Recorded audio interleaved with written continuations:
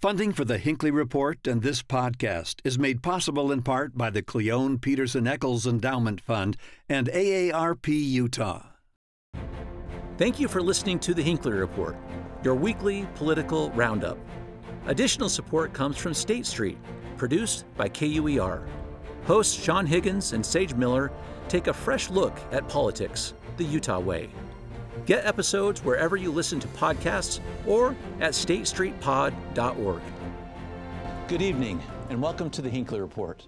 I'm Jason Perry, director of the Hinckley Institute of Politics. Covering the week, we have Robert Gehrke, columnist for the Salt Lake Tribune, Heidi Hatch, anchor with KUTV 2 News, and Max Roth, anchor with Fox 13 News. So glad to have you on the program this evening. A lot is happening, and a lot of what happens in the future is weighing in the balance this very evening. I want to jump right into it, Heidi, starting with you. We have our federal government until tonight, Friday night, to pass a budget or shut down the government. It used to be shocking. Now it just seems like it's a rite of passage. It's fall allergies. People put up their skeletons and we talk about a government shutdown. This actually affects people's lives. It's a real issue, but it drives me nuts that it doesn't have to be. I know that we all work well under pressure. You can get things done at the 11th hour, but it doesn't have to be done this way. It's not the best way to do it, and it's getting frustrating watching it happen and play out because there's a lot of political theater instead of the actual work we want our congressional leaders to be doing. Yeah, Max, we talk about what Congress's responsibilities. One of them is to pass this budget, but there is a lot of political theater, as Heidi has mentioned here. What are some of those items? What's taking up the space in these last minutes? You know, there is one person at the center of all this where all the pressure is, and that's Kevin McCarthy, the Speaker of the House, and his job's on the line. I mean, essentially, there is a coalition that could be put together to pass a continuing resolution right now. The Senate's passed something, and if the House Republicans who want to avert a shutdown, they could get plenty of Democrats to join in with that. But if McCarthy opens that up as an option, he loses his votes to be Speaker. And part of the agreement that he made when he was becoming Speaker was that any person could bring him up for a vote. And if that were to happen after he did that, he'd lose that job. And it feels like that's really what's on the line here. That's why we're getting to this point. Mm-hmm. 20 years ago when I went to D.C. to cover Washington, they were still passing appropriations bills. They had 13 appropriation bills. They'd pass them almost every year. And now it's like we just keep kicking this can down the road with continuing resolutions. We have this brinksmanship that always comes up. We have, these small factions of conservative Republicans in this case who can just shut things down because it's a balance, it's a 50-50 Washington. But, and maybe in some respects it's going to be a good thing because it's going to remind people the things the government does that they're going to miss when they're gone, things like national parks. But it's also going to impact a lot of people too because there are a lot of people who rely on some of these programs for their well-being. I want to get to a couple of those. Heidi, maybe we talk about sort of that brinksmanship idea here and what the posturing has been from some of our own elected officials. I want to bring up a tweet from Senator Mike Lee this week about this very issue. Maybe you can even tell us what he's alluding to in this particular statement. This is from Senator Mike Lee. He says, "No one wants a shutdown, but there are no harmless options on the table.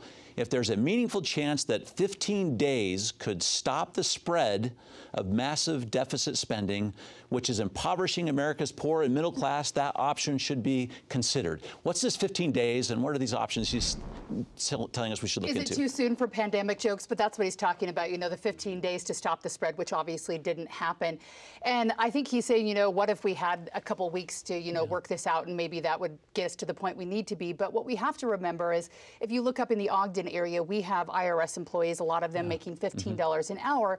And while they're furloughed, they'll all eventually get their paychecks. If you're making $15 an hour, you're probably living pretty close to paycheck. So 15 days is a long time when you don't know if you're getting that paycheck and if you can make your bills. So, it may be enough for them to get whatever side they want, whether it's Democrats or Republicans in Congress. It's hurting the little people at home in Utah who need to buy groceries, pay the rent, and just do life. Yeah.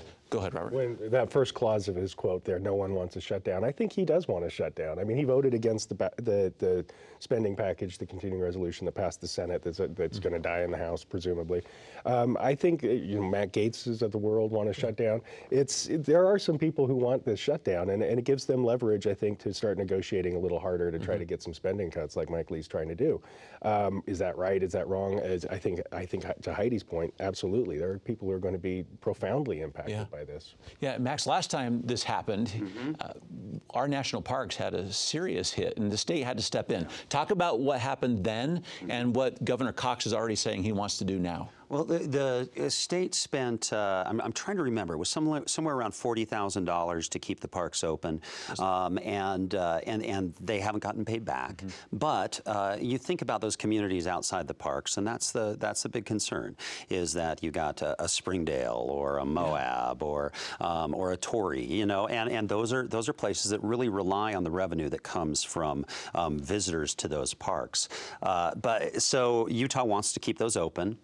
I know that our delegation wants some assurances that the federal government will pay back, because that didn't happen last time. Yeah, in fact, Heidi, Senator Lee this week has introduced some legislation saying that the Department of Interior shall pay back the state of Utah if we incur some expenses. And I think that went up for a vote and failed. There's been several resolutions where they were trying to make it less bad if they did go into a government shutdown.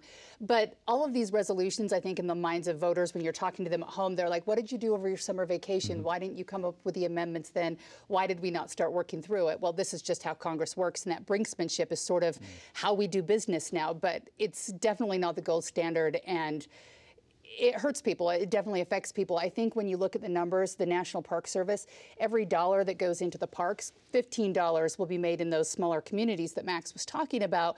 And so there's a large ripple effect when we get to this brinksmanship, which, again, is how we do business. But is there a way we can pull back from this and stop living in the continuing resolution world? Absolutely, and that's a great point. I think, and another point is that aside from the national parks, I mean, maybe we keep the national parks open by the state stepping in. But Robert and I were talking earlier about being on the San Juan River and this past summer and spring, and both of us have been there. And when you're going there, I'm sad I didn't get an invite. Rude. Next time I've got room. And so when you put in for a permit, you get a call back from a BLM river ranger, and they talk you through everything, all the policies that you have to go through. Robert camped at the put-in, you know, before going, and there are facilities there. And for folks who are local, these beautiful places in Utah that aren't in national parks are on federal land. The campgrounds are federal. Those are places that don't get someone to step in and keep them open. And so there are a whole lot of people who are listening to us right now who maybe have a campground reservation for fall break and wonder if they're going to be able to go. Very much up in the air now. And it does seem like this is the new normal. Like we just keep seeing this over and over. Like Heidi said, it's an annual thing, even more often than annual now, because these resolutions often are only 6 months at a time. It's, you know, it's no way to run a government. And I think hopefully we should be able to do better. Just one other thing, when you talk about the folks up in Ogden, working at IRS and those things, it's almost more of a curse to be considered necessary and to have to stay at work, because the folks who are doing that, like people in the military even, they work, but they don't get a paycheck until the government starts operating fully again, and everybody ultimately gets paid after these things are done. And so the folks who are said that they're, you know, who are necessary to keep working, they really suffer. Yeah. My father was an air traffic controller. Exactly that same thing, right? You know, when there is a government shutdown, he's still got to go to work.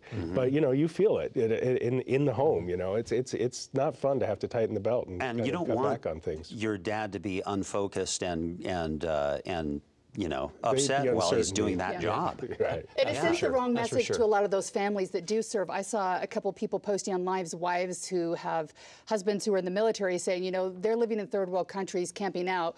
We'll get our paychecks, but it's delayed while we're also sending money to Ukraine so they can pay their bills, but then we're not paying the service members here. So it's mixed messaging, I think, that's frustrating. Before we leave this one entirely, since you're talked about these impacts, and there are many, my question for you is really this. When Utahns and Americans look at it, who are they blaming? We have some idea from last time, but Who's to blame, you think, in the minds of who you're talking to? Probably a couple dozen super conservative Republicans in the House right now, but it kind of depends on who the president is and who the opposition party is. So I think maybe Republicans will get the blame this time. It feels like since the Senate's passed a bill, the House is going to kill it, and it's this small group, like you said, of conservative Republicans. I think they probably get most of the blame, but I think it's also, like you've heard from us today, it's a pox on both their houses. You know, you've got to do better. We send you there to do one job, and you can't do it. It's your most fundamental thing Congress is supposed to do, and they can't even manage that. I think people rightly are disillusioned with the system. Yeah, but Max, a couple of them are going to be campaigning on this very issue, aren't they? Oh, yeah. Which side they take on this one. And it's interesting how because most of the messaging in this is about budget and reining things in, and that's what you hear from Senator Lee. But a lot of it is also about border security, and that's what Burgess Owens, who's very much on that conservative side of these things, is saying that, you know, in his talking about why he doesn't want to just continue this is because he wants more border security, and that's a whole lot to put on one issue. Well, to my point about the people being disillusioned, I think that's why you see people like John Curtis trying to pass this resolution that says we're not going to get paid until there's a budget in place. And I think you look at that, and people are sitting at home like, well, that makes sense. If I'm not doing my job, I'm not going to get paid for it, right? So there doesn't seem to be much support for that. He's tried it before, but I think it resonates with people for the reason that we all have to do our work, and if we don't do it, we're not gonna get our money. Yeah, Heidi, you mentioned just a moment ago one of the items being discussed as part of these budget negotiations is Ukraine, the amount of money that we are sending there. We have a student that has submitted a question. I'd love you to take the first shot at the answer from Maddie at the University of Utah. My name is Maddie Hare. I'm a senior at the University of Utah, majoring in economics, political science, health, society and policy, and psychology. My question is on the issue of Ukraine. Republicans seem to be divided on whether or not we should lend our resources to Ukraine. Do you think that supporting Ukraine advances American interests? If so, to what extent should we support them? I think that Utahns recognize that having a stable world and peace in some of these important countries is important to the stability of the rest of the world. But I think there's frustration because people don't really know why we're in it, what we're getting out of it. I think in the early days, there was real concern for the people of Ukraine. We opened our doors and homes saying, come here if you need someplace, you need safety. But I think there's just been changes along the way where we'll do this, but we won't do that. And then we just keep moving in the direction of saying we wouldn't. So people are wondering, what are we doing? What is our money going to? If it's going there, are we still taking care of things at home? So I think people genuinely care about Ukraine, but at the same time, too, they care about what's happening in their own families and neighborhoods and don't know where that balance should go. Yeah, I mean, I think people like Senator Lee, they don't want this to be an open-ended blank check, and it's hard to see a resolution to this. We don't know how long this is going to last and how many more millions of dollars are going to be going there. At the same time, and it was even brought up, and we're going to talk about the presidential debate later, but even in the Republican presidential debate, I think Mike Pence said every a win for Russia's, or if we let Ukraine fall, it helps China, it helps Russia, it weakens the United States. And so even I think conservative Republicans see that there is national interest in trying to maintain balance in the Ukraine-Russia paradigm. So I think it would be a huge mistake personally for us to walk away from it and let Ukraine fall. And without the United States support, that would certainly be the outcome. And it seems like there's a certain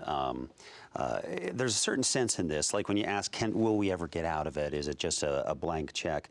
Well, the big uncertainty here is that it's a war that started in a system that's run by just one man, where it's Vladimir Putin in this case, and so when it's just the whims of one person that can do this, then it's something that it's hard to say, yeah, we're going to capitulate. We're going to let that happen, especially in a Europe where so many of our allies are on the borders of Ukraine already, and that's a scary thing to think a NATO country would suddenly get involved with this or would get invaded.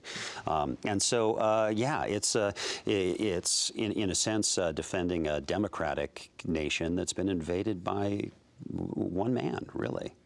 Well, that's why, Robert, it's interesting you see like Senator Mike Lee even putting out a tweet saying, this is our flag, and this one is not. Our flag, the United States flag versus that of Ukraine. Yeah, I mean, but Mike Lee also at the start of the war called Vladimir Zelensky the Martin Luther King of his country, right? And so he was very much in favor of it. Now, as it's dragged on, I think he's lost his will, and I think that's a mistake. I mean, I think we need to be a counterbalance to Russia. We can't let nations fall under Putin's boot, and if Senator Lee had his way, that's exactly what would happen, I think. Yeah, and Zelensky was an exciting G.I. Joe at the beginning of it, but then when you take a step back, I think people realize that they want Ukraine to be stable, they don't want Russia to take over, but they're not positive that the money is going to be used wisely with Zelensky because, the government may not be completely clean in using the money in ways we would ask them to. Well, this issue is so important that it did get right into the Republican debate this week. Became something that many of the candidates are talking about, how they would resolve it, where they are with the two of you. I'd like to play just a video clip here for just a moment that gives some of the high-level themes. And if you look at this, and Max, if you'll answer the question, kind of through the Utah lens, which issues are resonating? As 7 GOP presidential hopefuls took the stage at the Ronald Reagan Presidential Library Wednesday night, the party's frontrunner was once again absent.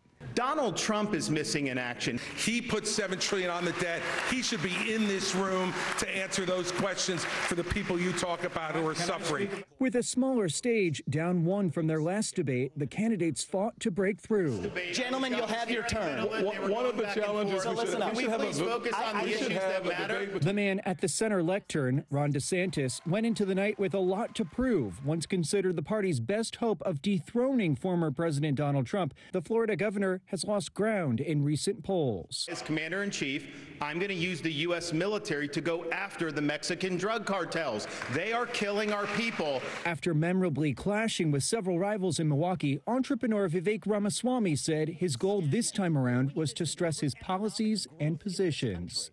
Unlock American energy, drill, frack, burn coal, embrace nuclear energy, put people back to work. And former South Carolina Governor Nikki Haley looked to build on the momentum her campaign received from the previous debate. We need to make sure we put 25,000 more Border Patrol and ICE agents on the ground and let them do their job. In Los Angeles, I'm Mike Valerio. A lot there, Max. A lot there. I'm not sure. In terms of the rhetoric, I'm not sure about the substance that's all there. And there's this gravitational pull from the front runner that draws so much attention that I'm not sure. You were asking before we saw that what resonates in Utah. I don't know, because I'm not sure how much attention is being paid to that debate. Not a whole lot of people viewing that this early on. It seems like there's not enough air in the room for any of them. The person who's gotten the most support from Utah politicians is Ron DeSantis, and he seems to be falling back. And so this Utah hasn't been a big Donald Trump state for a red state, but he's at the center of things, and it's such an odd circumstance because he's also at the center of 4 major lawsuits or criminal cases. I hadn't watched the debate until I heard that we were going to be discussing it, so I watched it last night, and I'm never going to forgive you for that. It was painful to watch. I mean, the talking over each other. Nobody really distinguished themselves. Nobody looked like a leader, I don't think.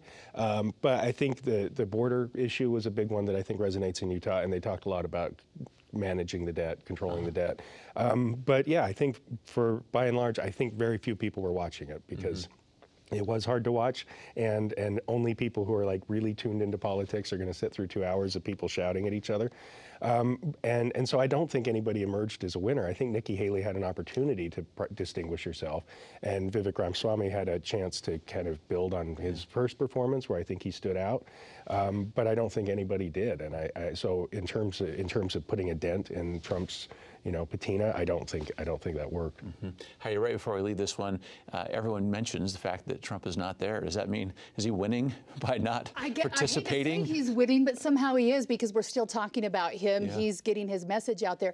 But the thing is, while people aren't listening, and it's frustrating to listen right now, we may really need to be paying close attention, because when you look at President Biden and former President Trump, they both have some political balls and chains around their ankles that may literally take them out of the race in the next year. And and we're going to have to look to who's on the bench. Who do we want to move forward possibly? Yeah. And so these debates matter, but yeah, it was too much squabbling for my brain.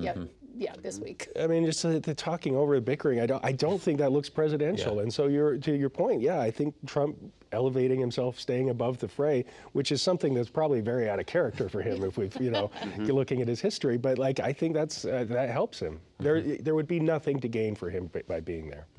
Let's talk about the bench a little bit now too, because Utah is going to be in play once again. Whoever's in the White House is going to have be impacted by who's in our Senate seat and maybe our congressional seats. So Max, I want to start talking about what's going to happen in Utah. We've had some movement this week on the person that will take Senator Mitt Romney's position. Let's talk first. The Speaker of the House officially announced this week. Talk about Speaker Brad Wilson, his approach, his announcement. It feels like a pretty skillful approach that he's taken. There's almost this sense that he's acting kind of inevitable in a way, and I don't think that's the case. But he's going forward. He's saying, "I'm thinking about running," and then he makes an announcement that he's going to have an announcement. And as he announces, he's surrounded by politicians, Republicans in office from different parts of mostly the Wasatch Front, but still, Morgan County's kind of Wasatch back, or Wasatch in the canyon. But anyway, it's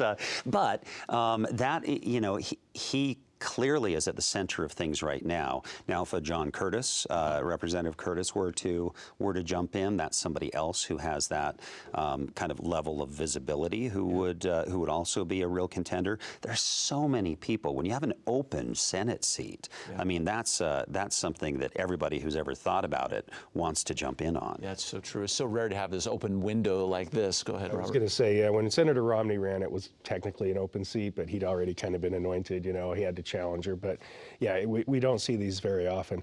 I've always thought that the Speaker of the House always thinks they're more well-known and well-liked than they are, because if you think about it, the last Speaker of the House who actually won a statewide office, I believe, correct me if I'm wrong, was Norm Bangerter. Rob Bishop ran a congressional seat, but we've had people try to run, Greg Hughes, for example, and they just aren't as well-known or well-liked as they think they are, because they're so used to everybody at the Capitol, kissing up to them, and then it comes time to put their name on a ballot statewide, and 80-90% of the people they're trying to get to vote for them don't even know who they are. So I think if John Curtis gets in the race, I think that's a game changer. I don't think Brad's frozen out the field and solidified his support the way he needed to. I still think there's a chance Jason Chaffetz gets in the race, which would be a big name to challenge him.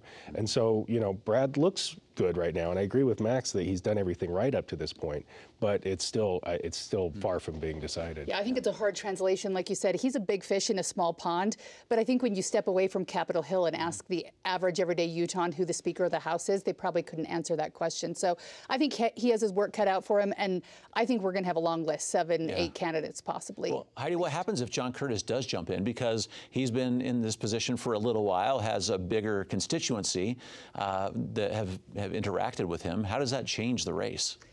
I don't know if he would be the odds-on favorite either, because I think that he, in his congressional time, has been fairly quiet compared to some of the other members, where I don't think he's been out there selling his name and his brand.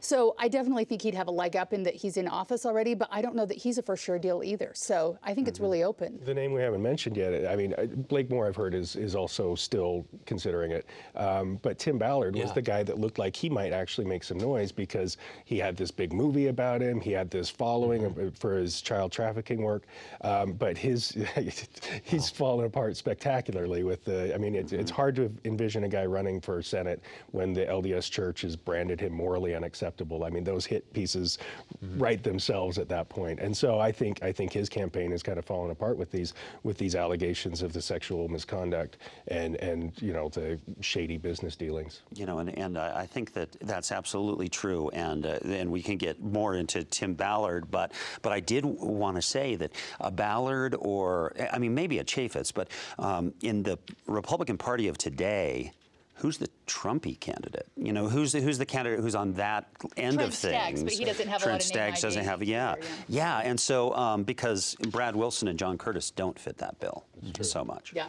So what are the lanes then? I mean, talk about the Tim Ballard factor for a second, Heidi, because you've been doing some great reporting on this thing too. And keep in mind, through this context, our Attorney General Sean Reyes, I think at one point thought was he was going to endorse Tim Ballard, but just this week came out through one of his spokespeople saying Sean is not going to support Tim Ballard. What does that mean in context? Well, I think that there's been a lot of oxygen going towards this conversation in Utah because Tim Ballard's been made into a superstar of sorts with this movie coming out. And I think even in the last election, there's been a lot of talk about human trafficking, which I think is an extremely important issue.